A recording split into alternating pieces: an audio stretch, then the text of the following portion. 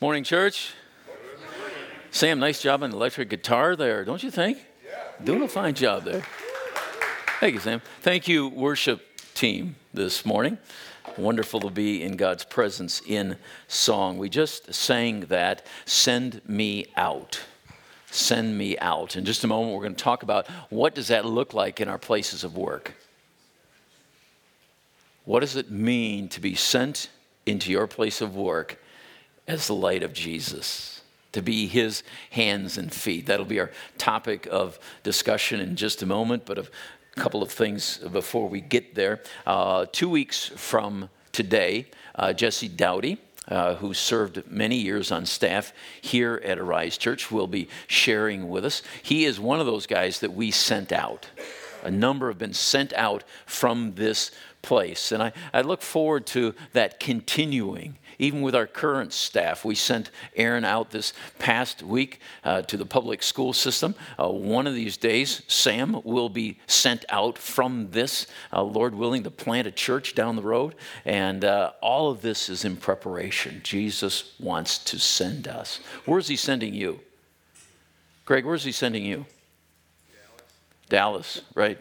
And then California. Yes. Yeah. To be light for Jesus in that way. Absolutely, absolutely right. And through your faithful giving, we are able to send folk out. And that's what it's about. We're supporting those sent out overseas, doing work in nations across the world through the Christian Missionary Alliance, as well as planting churches right here in our own backyard. Sending. So at this time, I want to say a couple of things. Thanks for giving, so that we might send. And if you're new to that aspect of worship here at Arise Church, we do that right back in the corner. We don't pass plates. Part of me misses that. Part of me is glad that's over. Yeah. But at any rate, that's how we give. We believe that's an act of worship here at Arise Church as we acknowledge God's sovereignty over everything. And especially that which is most precious to us, like our children. So we're going to send them out right now to our Kid Connect ministry as a part of Arise. Amy, can you give us a wave there? There's Amy. So kids, if you want to head back that way, Amy will take you, and you're going to learn about Jesus again today. All right, if you don't have sermon notes, are they available? Yes, right back here. So if you don't have them and you want to follow along, please raise your hand, and that will be a part of our teaching then this morning. So you ready to get into God's Word? Here we go. Jesus said, he said, "My Father is always at his work to this very day, and I too am working." We start with that principle that the Father is at work all around you and me right now. Jesus is also working. Now, if we're a follower of Jesus, what does that mean we should be doing? Maybe. Let's think about this, right? Wow, because it's Labor Day. Labor Day weekend already. How many of you are glad it's Labor Day weekend already? Not many of you. Okay. That's okay. But it is Labor Day weekend, a little bit cooler here in Wisconsin. Football season started. All those things are happening.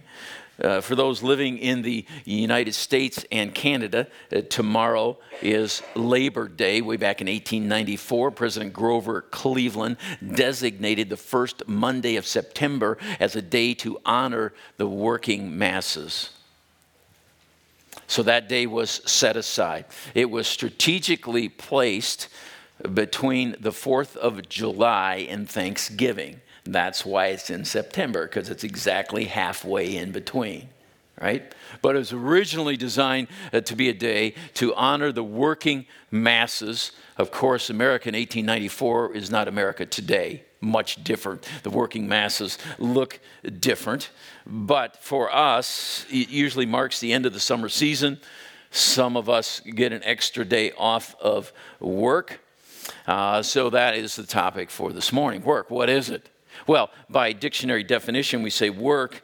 It can be a noun, an adjective, or a verb, depending on how it's used. It means continued exertion or activity, a job or position, or exhausting or unrewarding effort or toil. Now, that's not exactly drawing me in that this is a positive word. Work looks kind of negative in that sense.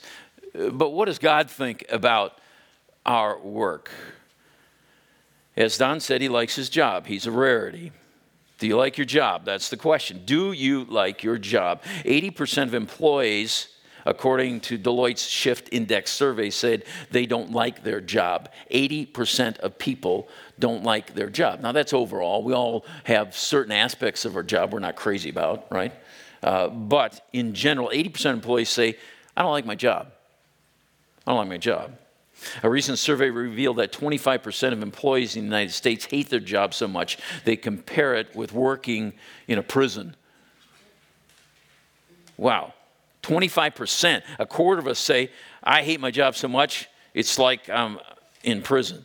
While only 19% say they love their jobs, which would fit in with the Deloitte Index. At a recent elders meeting, I asked if anyone woke up each morning and was excited and joyful to go to work. Remember me asking that question? Yes. And do you know what the elders did? They hung their head. Todd, is that right? Why is that? Why is that? If the spiritual leaders of our church have this kind of cringe. Well, I get it. Working today is difficult. The demands. You have less staff, you have more responsibility, more expectations, you're working harder than ever, and it's like, where is this thing going to end? So much pressure, so much stress, right? And so we're not exactly joyful about going to work. It's like, oh, do I have to go to work? As Don said, you get tired, right? We get tired. Just all the pressure these days of going to work. I get that. So as a result, U.S. News and World Report stated employees on the average spend 34% of their time not working. Because it would make sense if you don't like your job and you are in tremendous stress, the way to accommodate that is by not working while you're at work. Right? Okay, I'm just stating the facts at this point, right? Just stating the facts. Even though working remotely has changed the workplace landscape, at least in this country, I believe forever, now more than ever, I'm convinced we have this tremendous opportunity to make a difference for Jesus in our place of work. And that's what we want to talk about today. Sociologists suggest we spend about 1/3 of our lives, or about 50% of our waking hours at work. 1/3 of your life is spent at work. And if you're doing that which you don't like, in fact, you hate it, we are throwing our lives away to something that we don't even want to do. Ever think about that? For many of us, work is a source of frustration, not fulfillment. And this might cause us to ask the question, why does my work seem so much like work? Should our work seem like work?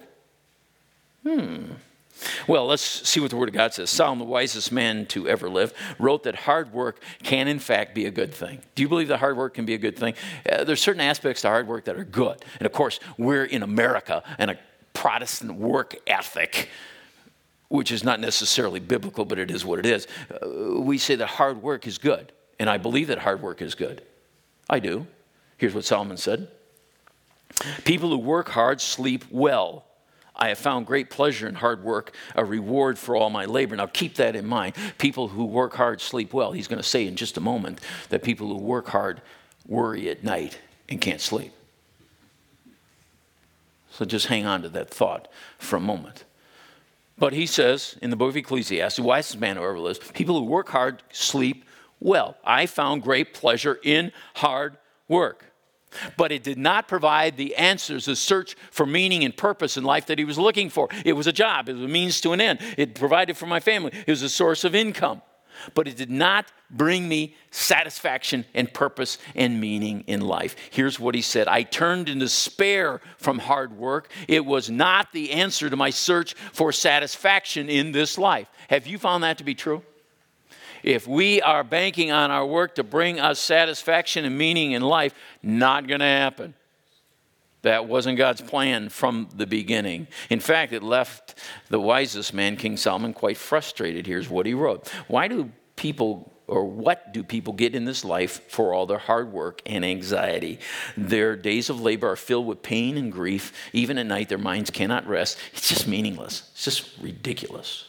People leave this world no better off than when they came. All their hard work's for nothing. Like working for the wind. Throughout their lives, they live under a cloud, frustrated, discouraged, and angry. And I think as a country, this is where we are. We're discouraged, we're frustrated, we're angry. Angry. And most of us don't like our jobs. Well, what are we going to do with this? On the other hand, some of us are using our busyness at work as some kind of cheap anesthetic to deaden the pain of an empty, out-of-control life. It really doesn't have a lot of meaning, so I'm going to work harder. Try to stay ahead of this gnawing inside of me. Like, why am I here? Solomon tried it, didn't work for him either. So he asked the question, Ecclesiastes 3:9, what do people really get for all their hard work? What do people really get for all their hard work? Good, great question. You know what this has gotten us? Don said it earlier. It's gotten us tired and crabby. Here's what I read. Yes, I'm tired. For several years, I've been blaming it on middle age, iron poor blood, lack of vitamins, air pollution, greenhouse gases, water pollution, obesity, dieting, underarm odor, yellow wax buildup, and a dozen other troubles that make you wonder if life is really worth living.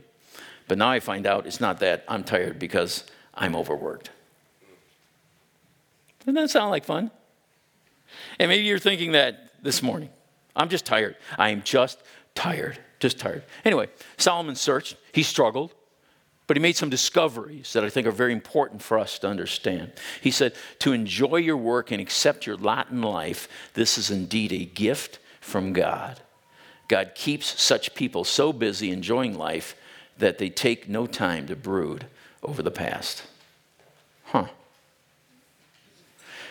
Enjoy your work, accept your lot in life. This is a gift from God himself. A gift that's available to each one of us.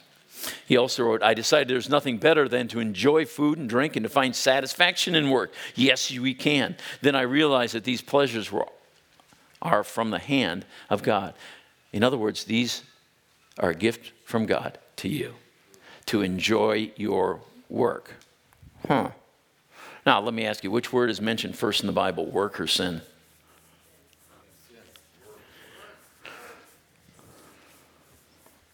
Interesting. First mention of work in the Bible is recorded for us in the creation account, Genesis chapter 2, verses 2 and 3. By the seventh day, God had finished the work he had been doing.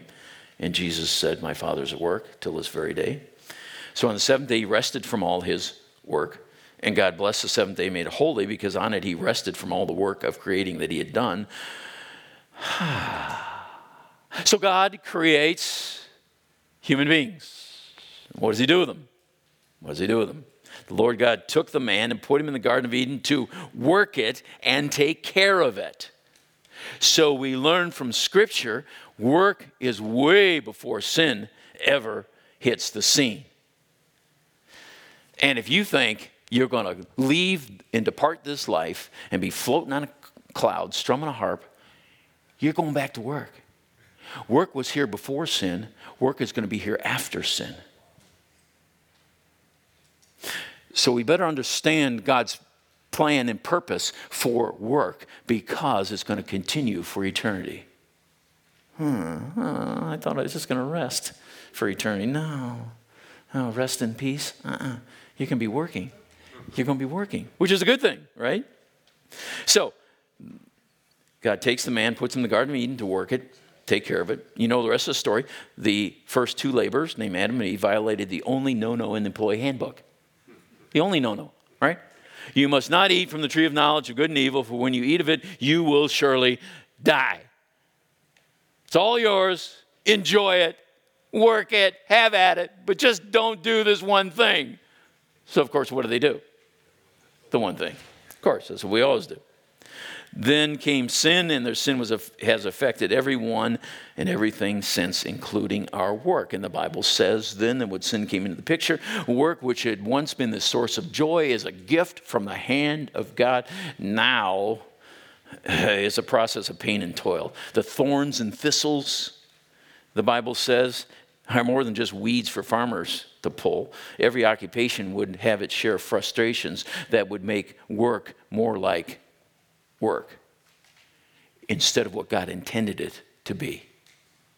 So if we're spending a third of our lives at our place of work, 50% of our waking hours, do you not think that if we're in a right relationship with God, we should find some source of satisfaction from our work?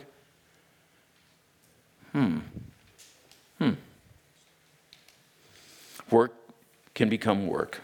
My youngest daughter is Leah, and she's now an RN, but before that she had a road, it's a journey. And she wrote me years ago and said, Daddy, I so miss talking to you. Just pray about my job situation because I can't stay here for too much longer. The consumerism, negative outlook on life, and all around cattiness is getting to me. I feel so empty doing what I do at Target.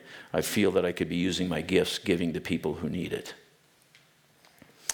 She sensed this early on. I want my work to matter. And so the reason God cares, and indeed he does care deeply about our work, is because it reflects him. The God who said, I'm giving you this to enjoy from my hand. And so the way that we handle our work is a direct reflection of our relationship with him. And many of us are wearing our work clothes today, pretty much the same stuff you'd wear on a Monday morning. I think back to the jobs I've had. Pulling thistles, that was fun. Trimming Christmas trees, that was even more fun. Clean up at a canning factory, concession sales at Vilas Park Zoo. And Cindy and I went back to Vilas Park Friday. Not been there in a long, long time. In Madison, it's changed a lot. But that was one of my early jobs. Route sales with Frito-Lay, insurance sales with John Hancock, shoe sales, then shoe buying for a chain, and pastoring for the last 38 years. And now I'm looking at new jobs. Don, I've had 2 job interviews in the last 2 weeks. It's a little different being 66, almost 67, going in for a job interview. Being interviewed by some punk that's a third of my age. I think this is hilarious.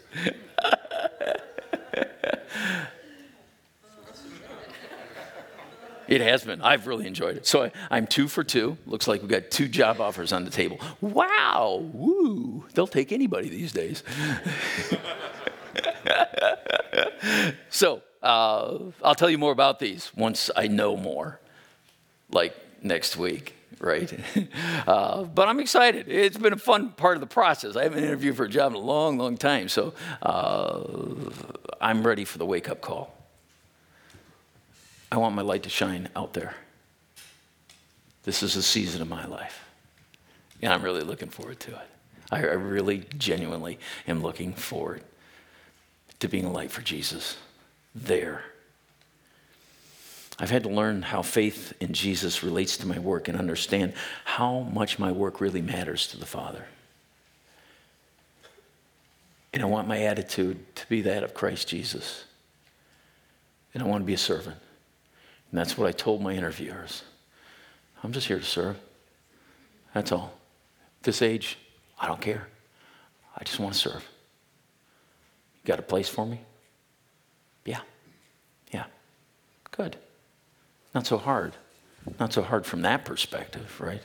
You see, God wants to work through us on the job, and whether our place of work is in a store or a school, in office or out in the field, at home or in a hospital, our work matters very much to God. How do we see it? Is it a paycheck, a career? Is my job a drag? Or is it a ministry base of operation in which we might influence others and reflect the love of God where we are? I want my life's work to matter for God.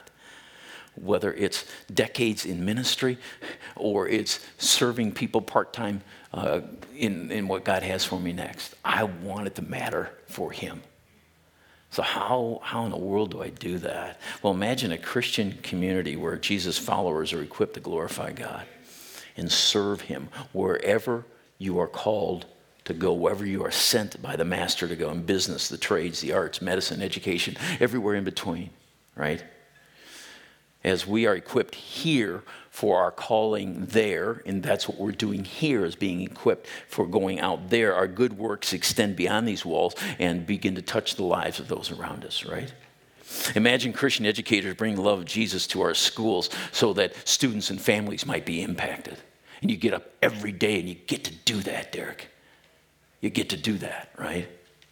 Imagine Christians and business leaders cultivating companies that value people, that pay them fairly, that are honest in their dealings. Or Christian healthcare workers bring the hope of Jesus to those who have been devastated by disease and their families, right?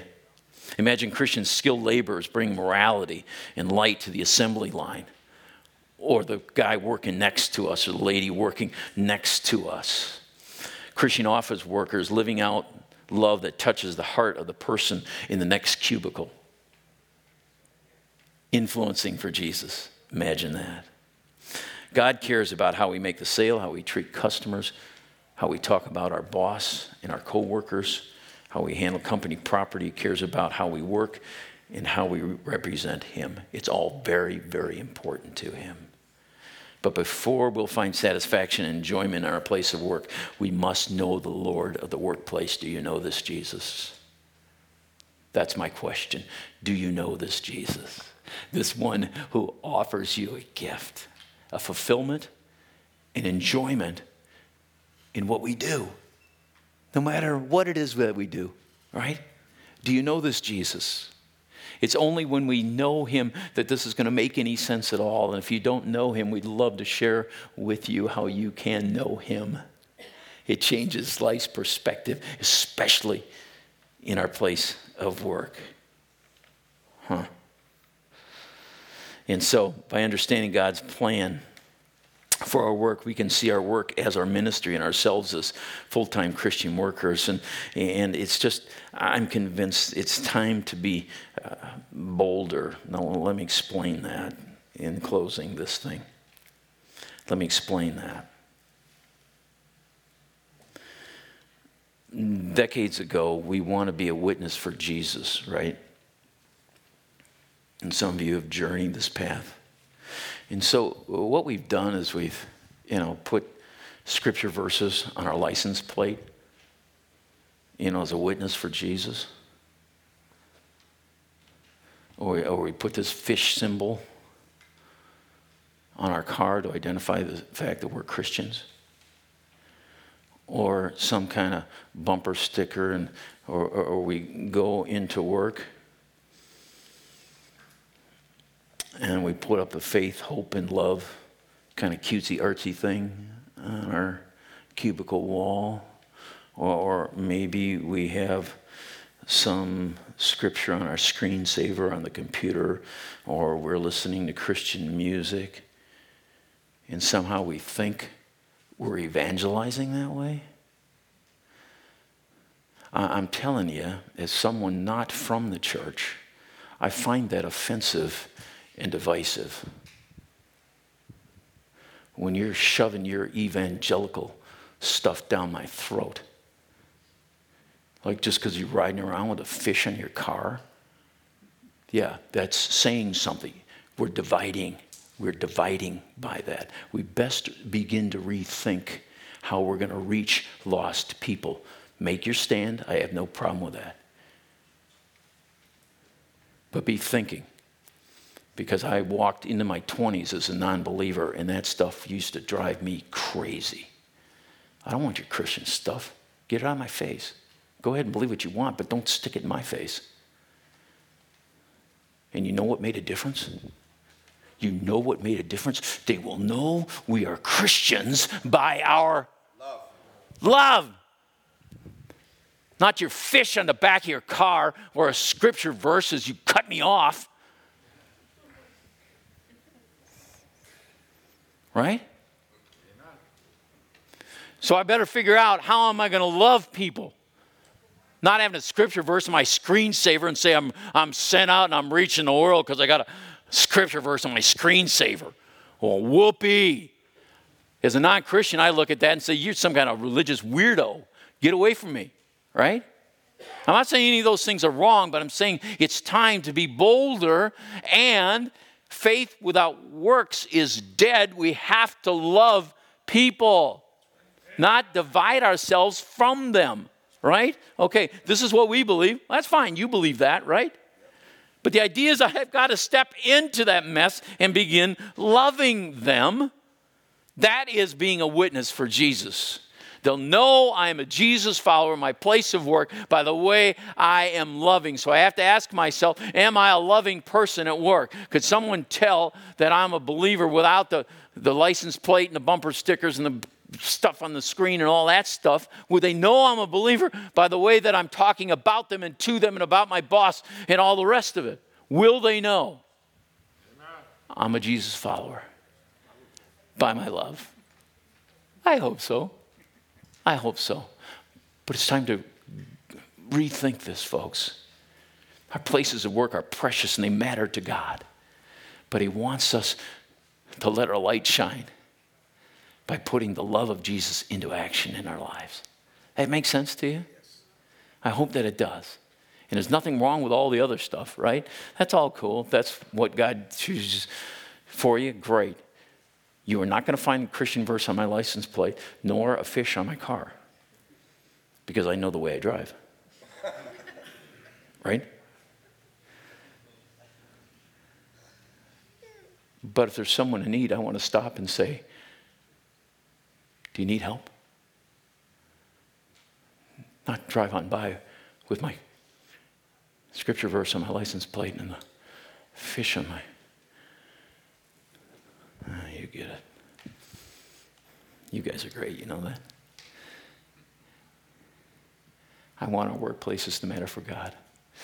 And I don't know where I'm going yet, but God does. And I want to make a difference for Jesus wherever He takes me. And I'm not perfect, but I know His love has got to come through me, through my words and my actions. God, help us to do this. And so,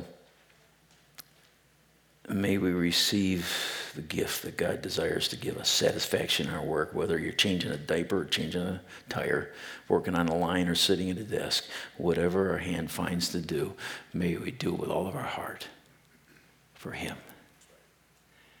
And watch the impact. Watch the impact. Ask Jesus to help us. So we're going to take just a few minutes and close. I'd like you to form groups of 6 or 8. You've got the instructions there. Select a fearless leader to lead your group. Find out who everyone is. Some are visiting here on Labor Day. We want to make sure you understand there's no obligation to share, but this is pretty simple. A little bit about who you are. Take just a moment to do that. But the question we want to focus on is this. In light of what we've just learned, how is or can our workplace be our ministry base? How are you working that out where you work now? And I think the ideas that are shared are going to be an encouragement to everyone else around you. How do you let the love of Jesus shine through you at work? Make sense to you? This will be the application to the teaching. But I want us all to apply it together. How can we make, or how are we making our places of work our ministry base for Jesus?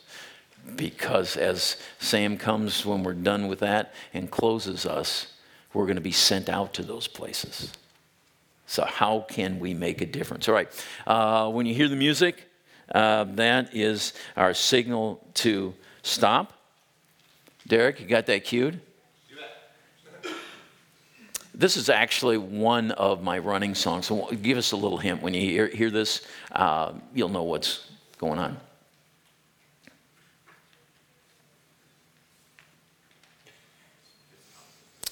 It's very quiet when I run.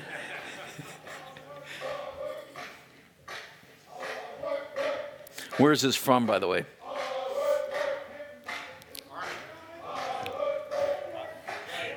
you're a paratrooper, you would know. Yeah. So when you hear this, that means it's time to wrap up your group, okay? Everybody said? All right, any questions? Please participate. If you're not comfortable doing that, please don't. We're just going to share together how we can do this. Okay? Everybody ready? The chairs are movable here at Rise Church.